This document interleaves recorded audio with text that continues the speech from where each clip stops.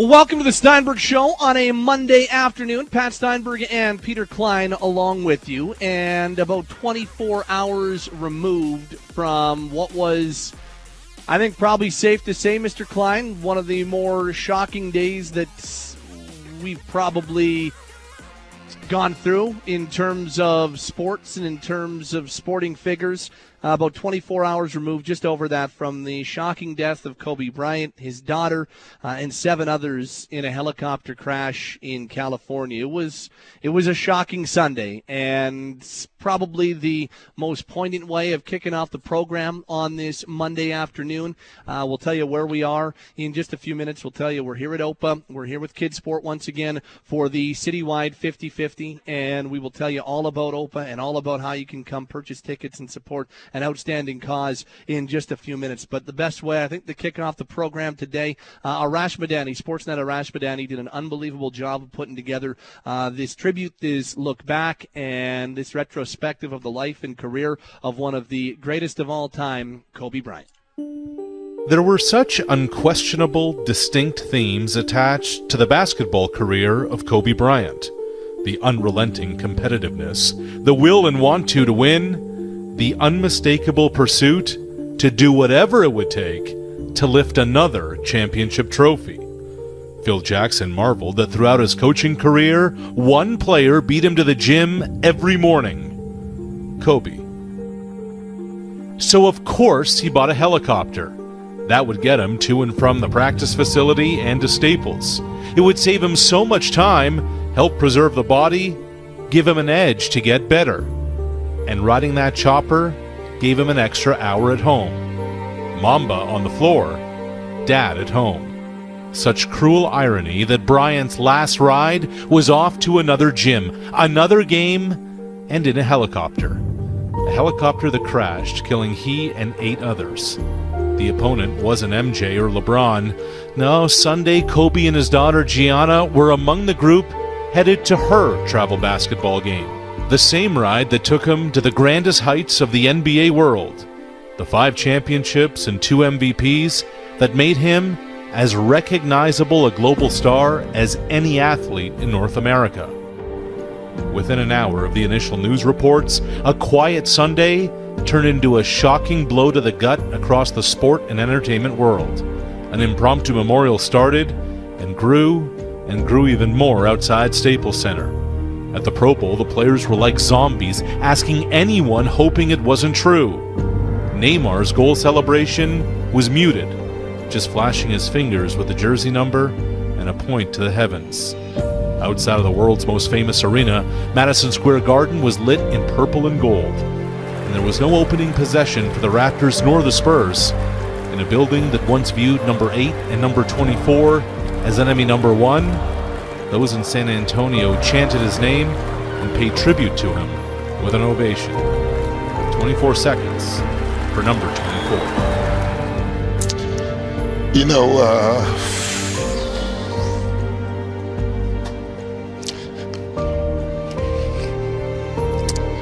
I just don't have a lot to say. The news is just devastating to everybody who know him a long time. Kobe Bean Bryant was almost destined for stardom from the jump. Born in hoops-mad Philly, the son of a basketball pro. His father's career took the family to Europe, and it was there he became fluent in Italian, learned to dribble on the pitch almost as well as he did on the floor. To this day in Milan, Bryant is as connected to soccer as he is basketball. When he retired, it was about the next challenge. It always was for Bryant, wasn't it? So was anybody surprised when he stood on Hollywood's grand stage in 2018, the winner of an Oscar? Yes, Academy Award winner Kobe Bryant, executive producer and writer for animated short Dear Basketball. It was always about ball with Kobe. The career achievements are for the books. He's in every conversation when you bring up the GOAT. You may not be right when making a case for the kid from Lower Merion High, but you certainly wouldn't be wrong. He's right there with Jordan and LeBron, Bird and Shaq, Kareem and Bill Russell. Think of the scope. Go anywhere in the world and mention Kobe. He's as identifiable as Bolt, Messi, Fed, Serena, and Tiger. Bryant has guarded Del Curry and his son Steph. He feuded with Shaq, won with Shaq, feuded with Shaq some more, then won a couple more rings without him. He's got one more to Shaq. The two highest-rated Christmas Day games since the Jordan era have featured Kobe Bryant as the lead villain. For years, that's what he was, the shot-happy, arrogant kid who from the beginning wouldn't back down. Not as a rookie in a hopeless fail to Utah. Not in the early 2000s when his demands and selfishness crumbled what could have been an iconic Laker dynasty. Kobe Bryant didn't care about any of that, of what his teammates said about him, and certainly not what you or I thought. Few could tolerate his dismissiveness, but no matter, he just got after it harder. His work ethic remained unmatched. USA basketball officials tell the story of legend. Bryant calling strength coaches to get a workout and 300 jump shots in at 4 a.m. in July. It all didn't matter until the crossroads moment. The Boston Demons struck Bryant in 2008. Someone please call 911. Rondo has just picked the pocket of Kobe Bryant. Utter destruction of the Lakers. A 39-point loss in those finals, the biggest margin of victory in a clinching championship game, to the Celtics no less, on the parquet. Top of the world! A dozen years in, and the light flipped on. The Mamba was born and Kobe went off. He captained the Americans to gold that summer, told a leprechaun to shove it, then led the Lakers to back-to-back NBA titles after the embarrassment at the Garden. Along the way, he became the all-time leading scorer for one of the greatest franchises in sport. This really feels like a dream. It doesn't even feel real right now. It's unbelievable. You know what else he did that Jordan didn't? At the twilight of his NBA career, when the issue really exploded in America, it was Bryant, in pregame warm-ups, who had his teammates wear "I Can't Breathe" t-shirts. It's a justice issue, Kobe later said. When his body gave out, his voice still mattered. The night he clutched on to his first and only Oscar, he told reporters that gold trophy felt better than any championship. And he also told the world this. Well, I don't know if it's possible. As basketball players, we're really supposed to shut up and dribble, but I'm glad we can do a little bit more than that. While that was Kobe Bryant in the latter stages of his life, what followed him for much of it is what happened in Colorado in 2003. He was charged with felony sexual assault and admitted to adultery. The case never went to trial after the woman decided not to testify. Charges were dropped. Bryant was in a courtroom right around the time he and his wife Vanessa became parents. The first of 4 kids. Gianna was the one with Kobe on Sunday. He once said, "I totally passed on the basketball gene to her." They were on their way to her game in a helicopter. One of the greatest to ever do it, suddenly gone at the age of 41. Once again, that's Sportsnet's Arash Madani who put that together as we are underway on the Steinberg Show. Yesterday was surreal. Pat Steinberg and Peter Klein along with you. Surreal. It was crazy. So I'm just curious as to how you took the news in, Kleiner, because I was getting off the tram from Terminal 1 to Terminal 3 to catch a flight home from Las Vegas yesterday, and that's when I first looked at my phone, and within, it was now, and there's one of our internal emails that says it was the first initial TMZ report, and all of a sudden you're like, phew. This is as shocking a headline as I've ever read, and then from that point forward, it was email after email, and immediately you're on Twitter and you're looking and reading. And how did you take the news in? How did it hit you yesterday, my friend? I was actually getting a rather dirty apartment ready to have company over for the Royal Rumble that night, and just my phone kept buzzing, so I just looked over and saw in a basketball group chat I'm in.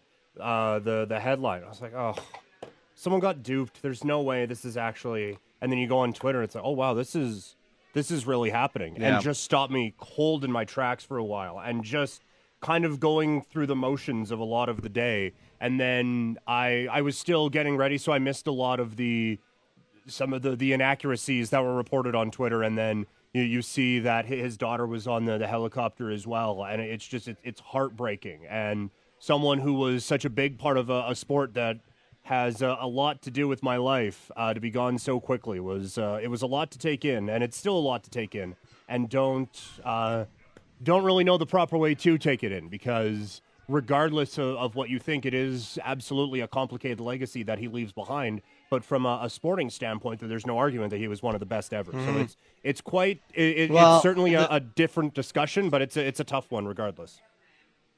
Well, the thing that hit me more than anything else is, and the thing that I'm having the biggest problem with is, it's not just Kobe Bryant who passed away, and that's by far the most famous person. Yeah. The most recognizable person that was on a helicopter yesterday that crashed in California. But there was a 13-year-old daughter of his, and that leaves behind a wife and 3 other siblings. And I guess what kicks me hardest in the gut is, okay, Kobe's the one that's getting the tributes and the retrospectives because he's one of the greatest basketball players of all time. Mm-hmm.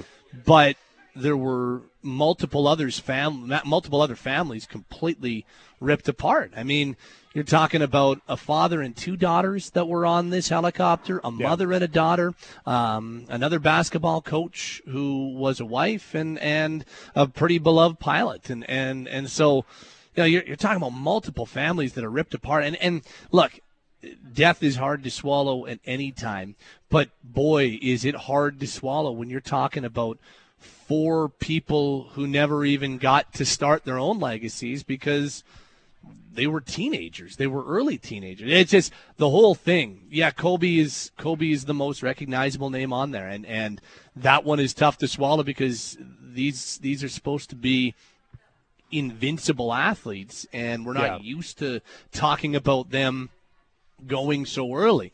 Like, we're used to Ted Williams and Gordie Howe, and those ones are sad and we remember, but they also lived full lives, and they lived well into their 70s, 80s, 90s. I mean, here's a man who dies at 41, and the fact that he dies with his daughter on the helicopter, the fact that 2 other people die with their children on the helicopter, that's what made me the sickest to my stomach, and still does. Like, knowing that we were going to be talking about this today, you're just like, boy, you're trying to prepare yourself for having to talk about it. And it's like, even for me, I don't have kids. But just to think about those who do have kids and all the people right now that would be like, that's a worst nightmare. And it's just, that's what has been the most difficult thing to wrap your head around is how many families were completely torn apart with what happened yesterday. Yeah, it really is tough to get a full grasp on it. And from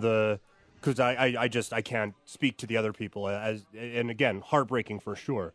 From the Kobe standpoint of things, as Arash mentioned in that tremendously well done tribute, really well done. The helicopter came into play because he wanted to spend more time with his family and wanted to be dad along with Black Mamba, as he said in one of his interviews. But that he retired and wanted to just be dad while doing some of the other stuff, and wanted to be the one who was at the basketball games. And you could see him with his daughter at NBA games courtside. There's a video that I tweeted out yesterday of him kind of just like pointing out different things on the court and them talking about it, and her mimicking what her dad would do on the court with the different little shoulder shimmy and things like that. And it really humanizes everything, and it's just, the whole thing is devastating. That just in the blink of an eye, so many different lives completely altered because of this. It's a lot to wrap your head around. And I'm someone coming from 660. There's a lot of things that it's wrong to, but you hear it 15 times a day, so you kind of get numb to certain things. But even if Kobe wasn't involved in this would be one that it's just a lot to wrap your head around and a lot to deal with. Yeah. And look, I know there's going to be plenty of retrospectives and plenty of tributes to Kobe and talk about his legacy and what it means. And I think the way that you put it, it is a complicated legacy, because if you're talking about just him and his life in a bubble, which I find really hard to do because of all of the loss of life that we're talking about with this incident. But if you're talking about just one life in a vacuum or one life in a bubble, it absolutely is a complicated legacy, and one that has always been difficult for me to wrap my head around and for me to reconcile because of what Arash mentioned at the end and what happened in 2003. There's plenty of more talk for that as we continue along in the program, but that was, I thought, the only way to start off the program. The Steinberg Show is underway. Lots to get to on the program today. Later on this hour, Ryan Pike from FlamesNation.ca as the Flames return from the break tomorrow against the St. Louis Blues. And right now, we are live from Opa Shaughnessy for our citywide Kids Sport 50-50 draw. Where is Opa Shaughnessy? Very easy to find. It's in the Shaughnessy Plaza, 250 Shawville Boulevard Southeast. It is right beside Co-op. And this is one of the easier places to find in the city. You know where Shaughnessy is. You know where Shawville Boulevard is. You know where the Co-op is in Shaughnessy. That's where Opa is. We're here for the citywide 50-50, so come on down. Say hi to the folks at Kids Sport. Buy your $5 50-50 ticket or more and get entered into the draw to win potentially up to $50,000. We're trying to raise as much money as possible this month and next month for Kids Sport in their 25th anniversary. Have yourself some lunch at Opa. Again, I'm quite excited for the Greek salad and the chicken skewers. I'm quite excited. It's the Vegas trip is done, so it is back to eating as close to keto as possible. And I don't know if you're going to find a better low carb. Exactly. I mean, I got the White Castle in, I got the Sonic in, it's like, okay. I don't know if you're going to find healthier options for quote unquote fast food anywhere in this city than Opa. If you're trying to stay true to a low carbish diet, you're going to find the perfect trick here with their low carb options at Opa. Plus, the fries here are unbelievable. And did you know there's an Opa at the Fashion Show Mall in Las Vegas? I learned that. I learned that yesterday, and that was kind of like, Opa, Calgary company here in Las Vegas. That's pretty cool. So we are partnering up with Opa and with Kids Sport once again for the citywide 50-50. Come on down, buy your tickets, say hi to Pinder and I. We're here until 6 o'clock this afternoon, 250 Shawville Boulevard Southeast. Opa of Greece, the power of good food, believes in the power of community. Drop by and enjoy the flavors of Greece at one of their 32 Calgary locations today. The Flames need more from three players in particular. There is no doubt about that. Plus, why is Buddy Robinson with the team right now? All that and more with Ryan Pike of Flames Nation. He's coming your way next as the Steinberg Show is underway on a Monday afternoon. Sportsnet 960, The Fan. Flames are back at it tomorrow. They come back from an extended break with a back-to-back set at home to, the defending Stanley Cup champions, one of the best teams in the Western Conference, one of the NHL juggernauts. And then immediately following that home game, they go to Edmonton, and they've got to take on the Oilers in the return match. And for the first time since that game earlier this month, we see Matthew Tkachuk and Zach Kassian on the same ice surface together. Yes, that's how the Flames come back after the break. As we welcome you back to the Steinberg Show, Pat Steinberg along with you. Time to say hello to our Flames Nation analyst, Ryan Pike, who joins us every Monday at this time on the program. And Mr. Pike, I guess we'll start the program off. The Flames come off the break, sitting third in the Pacific Division. They are 1 point back of Vancouver and in a schmozzle of 5 teams separated by just 1 point in the Pacific Division right now. What's your overall outlook on the Flames? Your thoughts on where they sit as they begin their stretch drive in their final 32 games tomorrow night against St. Louis?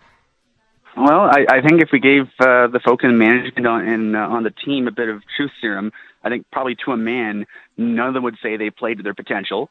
But I think in that sense, it's kind of a positive in the sake that, they played okayish hockey and are in a position where they could conceivably win the Pacific Division. They're in a situation right now where, what's the old saying? Like, they don't have to be the fastest to make the playoffs. They just have to be faster than the Bear. As long as they're not the fifth best team in the Pacific Division, they probably have a pretty decent shot of making the playoffs because the Central Division outside the top three teams is kind of a garbage pile. So if they can just stay ahead of the Chicagos of the world, they're probably in good shape.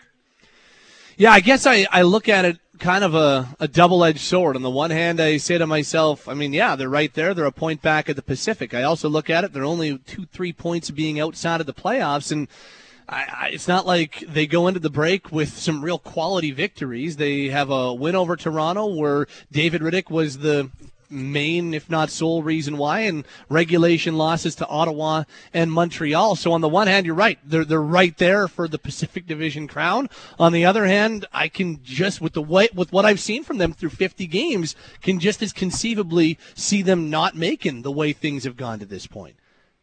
Yeah, like we've done the 7-game breakdowns at flamesnation.ca since the beginning of the season, and we're, I think, 7 or 8 segments in. I'm bad at math right now off the top of my head, but through 49 games, 50 games, the most consistent things we can say about the Flames is, well, their goaltending's pretty good, and their penalty killing's pretty good, and they're pretty good at generating shots. They're not really good at burying shots.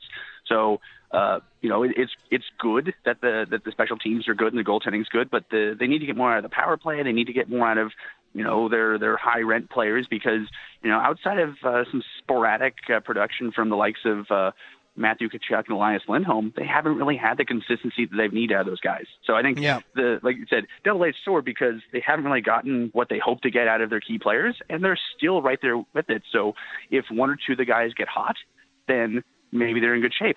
Conversely, though, if their goaltending, one or both goaltenders goes cold, then life becomes a little bit more challenging. Yeah, well, and I've got an article up at Flames Nation right now talking about those. I think there are 3 guys that you would point to and say core pieces, extremely important pieces that have underachieved through the first 50 games of the season. 1 on the back, 2 up front, Mark Giordano, Johnny Gaudreau, and Sean Monahan. They there's no question they need more from those 3 in particular down the stretch. Yeah, and you and I have been in this market for a while. We both grew up here. I vividly remember back in the day, the whole thought process of which line is the top line was, well, wherever line Jerome McGinley is on is the top line, regardless of who else he's with, because he's that good. And I think, up until probably this season, the top line for the Calgary Flames has been whatever line Johnny Gaudreau's on. And this year, that has definitely not been the case. And to be honest, it hasn't really been close. There's been a pretty big gap between the performance of Tkachuk and whoever's playing with him and Gaudreau and whoever's playing with him. And I think if that gap happens to get narrowed a bit by Gaudreau upping his game down the stretch, then I think the Flames might have an easier go of it. But, right now, they're a group that has really 1 really good line, 2, if you include the Lucic, Ryan, and whoever they have with them combo. But, when you have, 1 of your core lines not really producing the way you need it to, it makes life difficult. So if Gaudreau and Monahan can shake off whatever funk they were in and get it going, I think it could go a long way towards making the Flames not just a playoff team, but a playoff team with some aspirations. With Ryan Pike from FlamesNation.ca, joins us Mondays on the program. So let's focus in on Giordano because the offensive drop-off from him is hard to wrap your head around. I think that after a Norris Trophy season and what he did last year, there was probably an expectation that there was going to be a drop-off. However, it's fallen right off a cliff offensively. Any hypothesis as to what we've seen or why we've seen it? I think a lot of the problems for Giordano sort of stems from the guys he plays with, because if you're one of those folks that goes to the underlying numbers, recently a lot of ink has been shed regarding what a stat known as expected goals.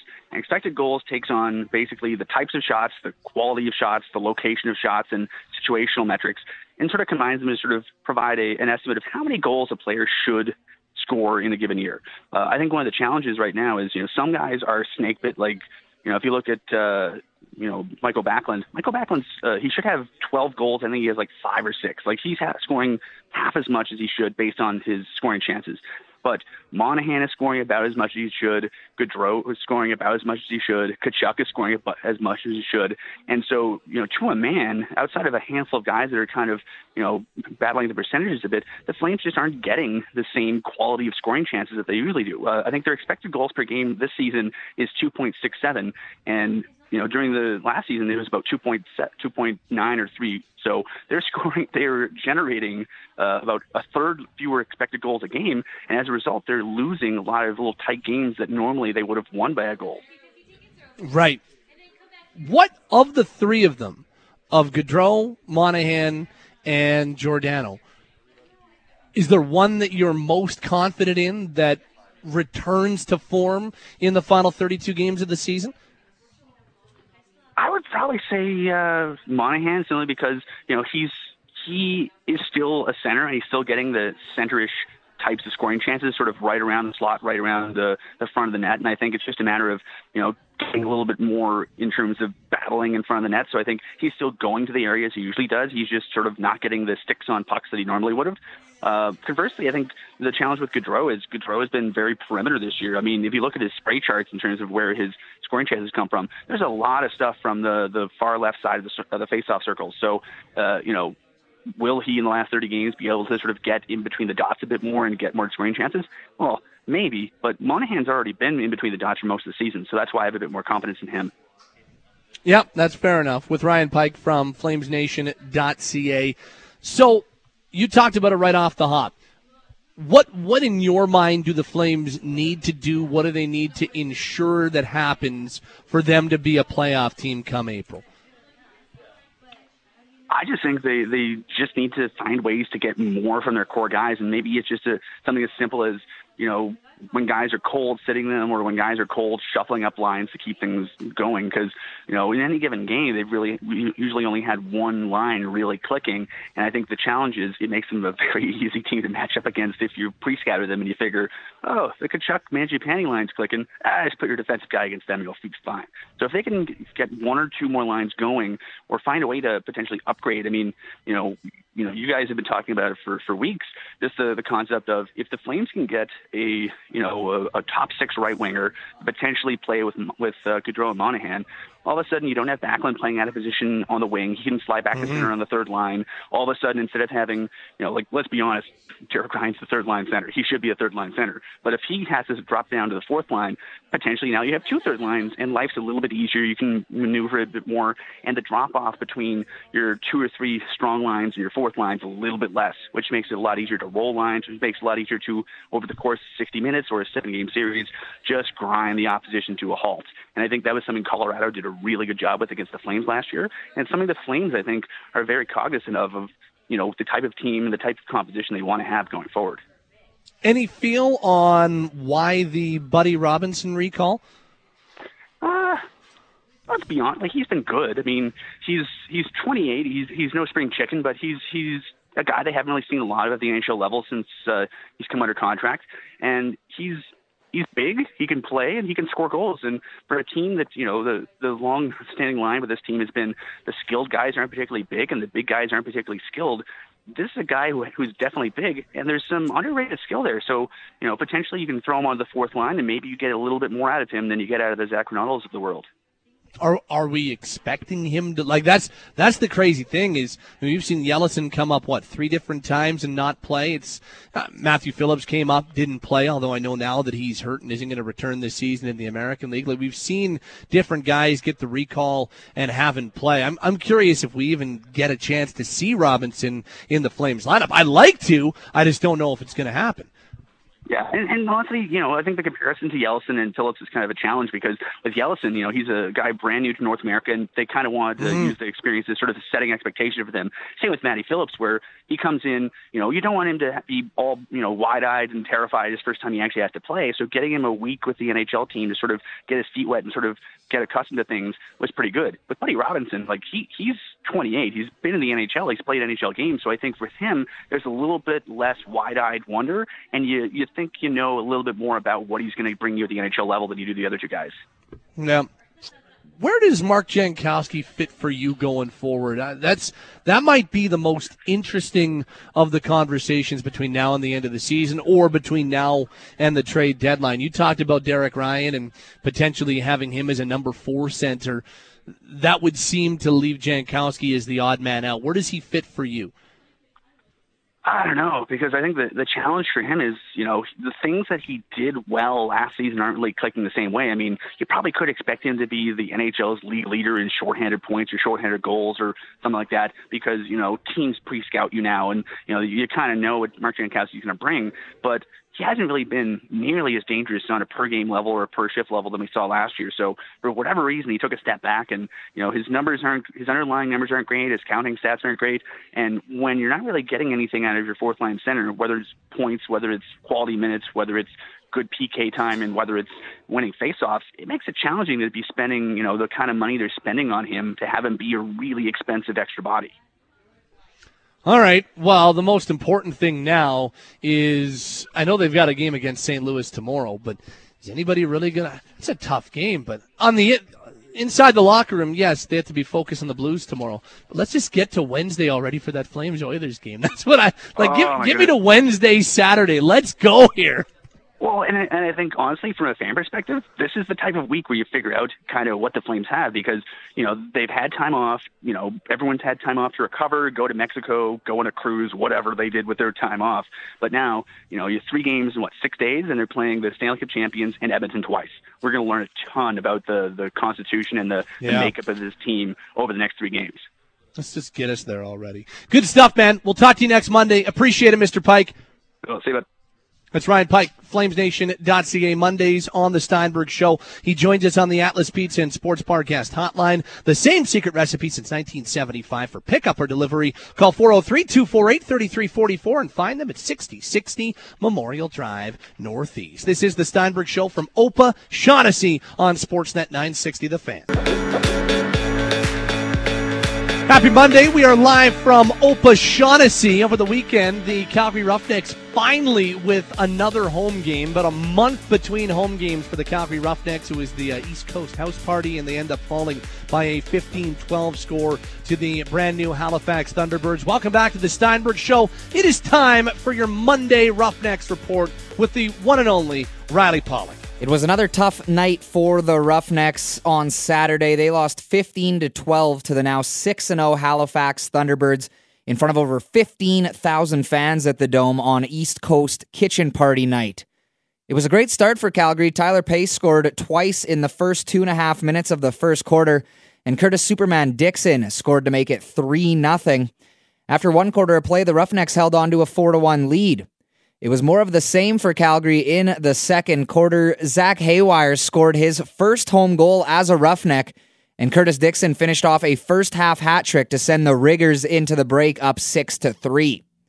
After the half, the Thunderbirds came out on fire. They outscored the Roughnecks 9-2 in the third, scoring 7 in a row at one point, and took a 12-8 lead into the final frame. Tyler Pace finished off a 4-goal night late, but it wasn't enough as the Thunderbirds stayed undefeated and the Roughnecks fell to 2-4 on the season and 0-3 at the Roughhouse.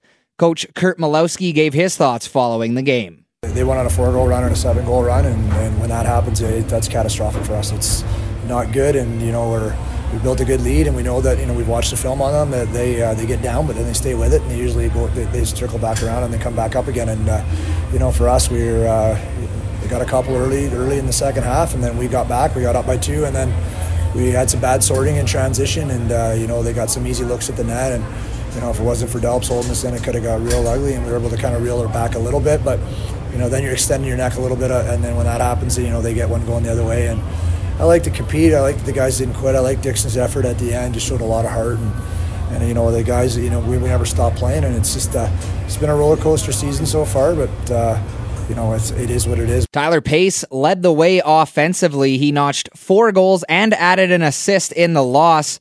Coach Malowski talked about Pace's play after the game. He knew that he wasn't able to be in Rochester, and I'm sure it just ate at him. And what does he do is when he gets the first opportunity to help his teammates out, he gets 2 big ones, and he created a lot of space for guys. I thought that was his best game of the. He played good in Vancouver too, but that was the best game of the year so far. And he's a big part of our offense, and he's very athletic. And sometimes we get a little slow on offense, and he brings that athleticism that gives us the ability to have some deception, misdirection, and open it up for guys like Dix and other guys like that. So there's not much we can do at this point except kind of just watch the film and take the break that we have off and prepare for New York.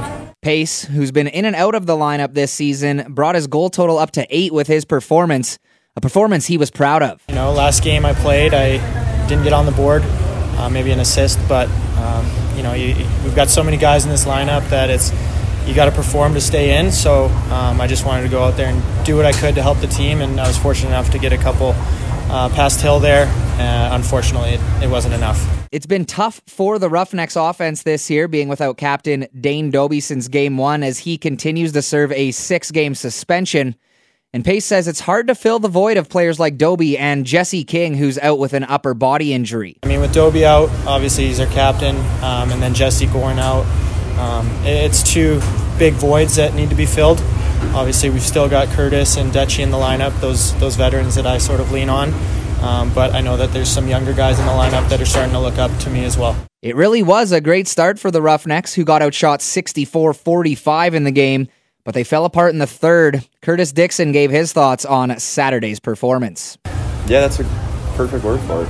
Frustrating. It's games were given away. We're played a pretty good first half there, and then just gave it away in the second half. We need to be better. It's tough to give up 7 goals in a row and win a game. Tyler Pace tried to break down what just happened in that second half. I think we just jumped a little bit. They got a couple lucky bounces and kind of deflated us, stopped our momentum. A couple bounces our way, and the game's completely different. Their goalie played well in the second half, and it's tough, but we move on. 60-minute performances have eluded Calgary this season. Their first 3 losses were by a combined 3 goals, but in all 3 games there had been a point where teams have gone on a run to pull ahead or get back into games. Saturday was no different, and Dixon says the loss falls on the team as a whole. Nobody was good enough tonight. It was, flat out, like I said, you have to play a full 60 minutes in this league if you want to expect to win, and right now we're not doing that. We had a pretty solid first half there, came into the dressing room with a lead, and then we're just letting teams go on runs, and that's just as much the offense on the offense as it is the defense. We need to be able to stop those runs and stop the bleeding, and we're letting them score 3, 4, 5 goals in a row, and it's just deflating for the whole team. So that's something we need to figure out. Dixon finished with a hat trick, including one absolute beauty where he split 2 defenders and then fired a low scoop shot past Halifax goaltender Warren Hill. Dixon leads the team in points with 26 in 6 games this season. The loss once again drops the Roughnecks to 2-4 on the season. They sit in 3rd in the division, 1 game back of Colorado and 1.5 games back of Saskatoon. The Roughnecks will have yet another bye week to get things sorted out. They're not back in action until Saturday, February 8th, when they host the expansion New York Riptide at 7:30. The Riptide are just 1-7 this season, and that will be the final game of Captain Dane Doby's 6-game suspension. And that's the Roughnecks Report. I'm Riley Pollock. Time to turn up the heat. These are 3 burning questions on the Steinberg Show. Sportsnet 960, The Fan. Mr. Klein, I think we've done this in quite some time. Let's do our 3 burning questions on a Monday afternoon. Yeah, as if it wasn't hot enough with Riley Pollock. Now we got 3 burning questions, just bringing all the heat in here. All right. Riley makes me hot. I know he does. Question number 1. The All-Star Game was this weekend. That brings about a lot of hand-wringing about how it's not the same as it was back in Person X's day or whatever. Could there be any changes to the All-Star Game that would make it must-watch, or is it just kind of what it is at this point? I mean, for me, it is. They have gone through so many different iterations of the All-Star Game in my lifetime. They went through they had the Western Conference and the Eastern Conference. In my lifetime, they had the the actual names of the conferences that weren't geographical. They had that for a little while. They did North America versus the world. They did the captains picking thing like that. There's the player draft, and now they've done this 3-on-3 tournament that they do. Like, at the very least, this one gave us a little excitement. We saw Leon Draisaitl and Matthew Tkachuk on the ice at the same time, combining for a goal, then both sheepishly smirking about it. Like, at least there was a little bit of entertainment there. The game was somewhat fun. Look, you're never going to make the All-Star Game must-see for me. I watched about 7.5 minutes of it. That's the most I've watched in the last decade plus. I'm never going to watch it. I'm never going to be interested in it. I'm never going to be, hey, this is something that you have to see, or this has any relevance on what happens. There's nothing to analyze, there's nothing to break down, and there's nothing that carries over into the rest of the season. But if I'm looking at it from abroad, This is the best they've got so far. So unless they're 100% sure they're going to improve on it, I wouldn't be rushing to change it. I certainly would not be one of those people dumping all over it either, because I think it's the best they've got. It's still not must-see for me, but I'm not really an all-star game guy, and I'm quite okay with that, and I'm quite certain I never will be. Yeah, I've long accepted the All-Star game is not for me. When it's, I mean, you're much more in it than I am, but when you're paid to watch all 82 and it's kind of your job to watch it, you're not then going to watch a game that doesn't matter. Like, it's just, I'm not going to do that. Precisely.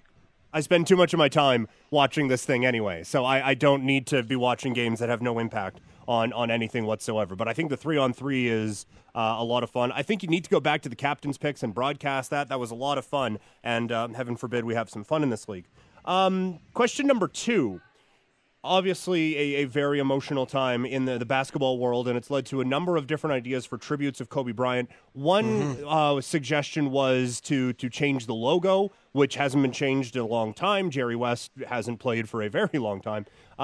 We've seen other leagues change their logos a bit during that time, I guess mainly just the NHL. The Dallas Mavericks are retiring number 24 for forever. Do you think that a player of Kobe's stature should have some form of a league-wide everlasting tribute, I guess?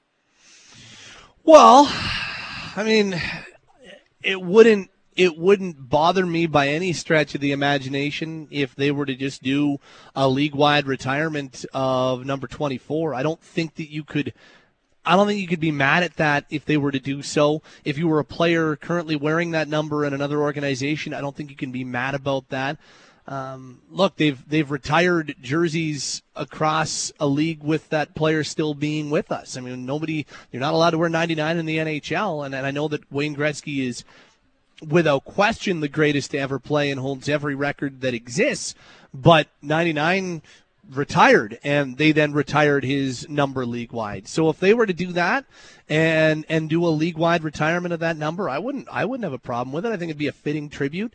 This is a man who tragically lost his life. He went way too early. And from a basketball standpoint, he was one of the best of all time. So if they were to do that, I would understand it.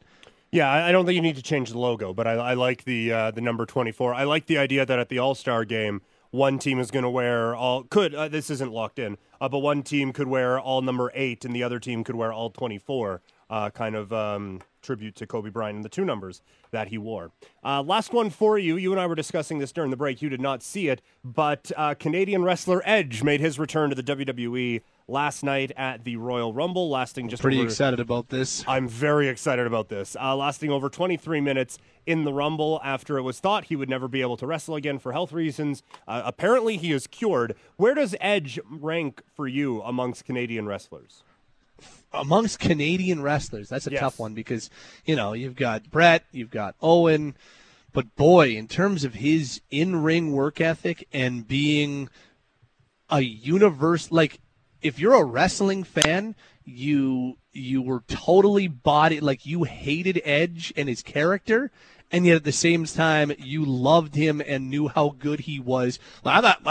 Everybody talks about Triple H being one of the greatest heels of all time, and look, I'm coming at this from I was a huge wrestling fan at one point in my life. I no longer am to the same degree, or really to much of a degree at all. You are extremely huge into it, so please dispute me or call me on things if you will, but many point to Triple H as being the greatest heel of all time.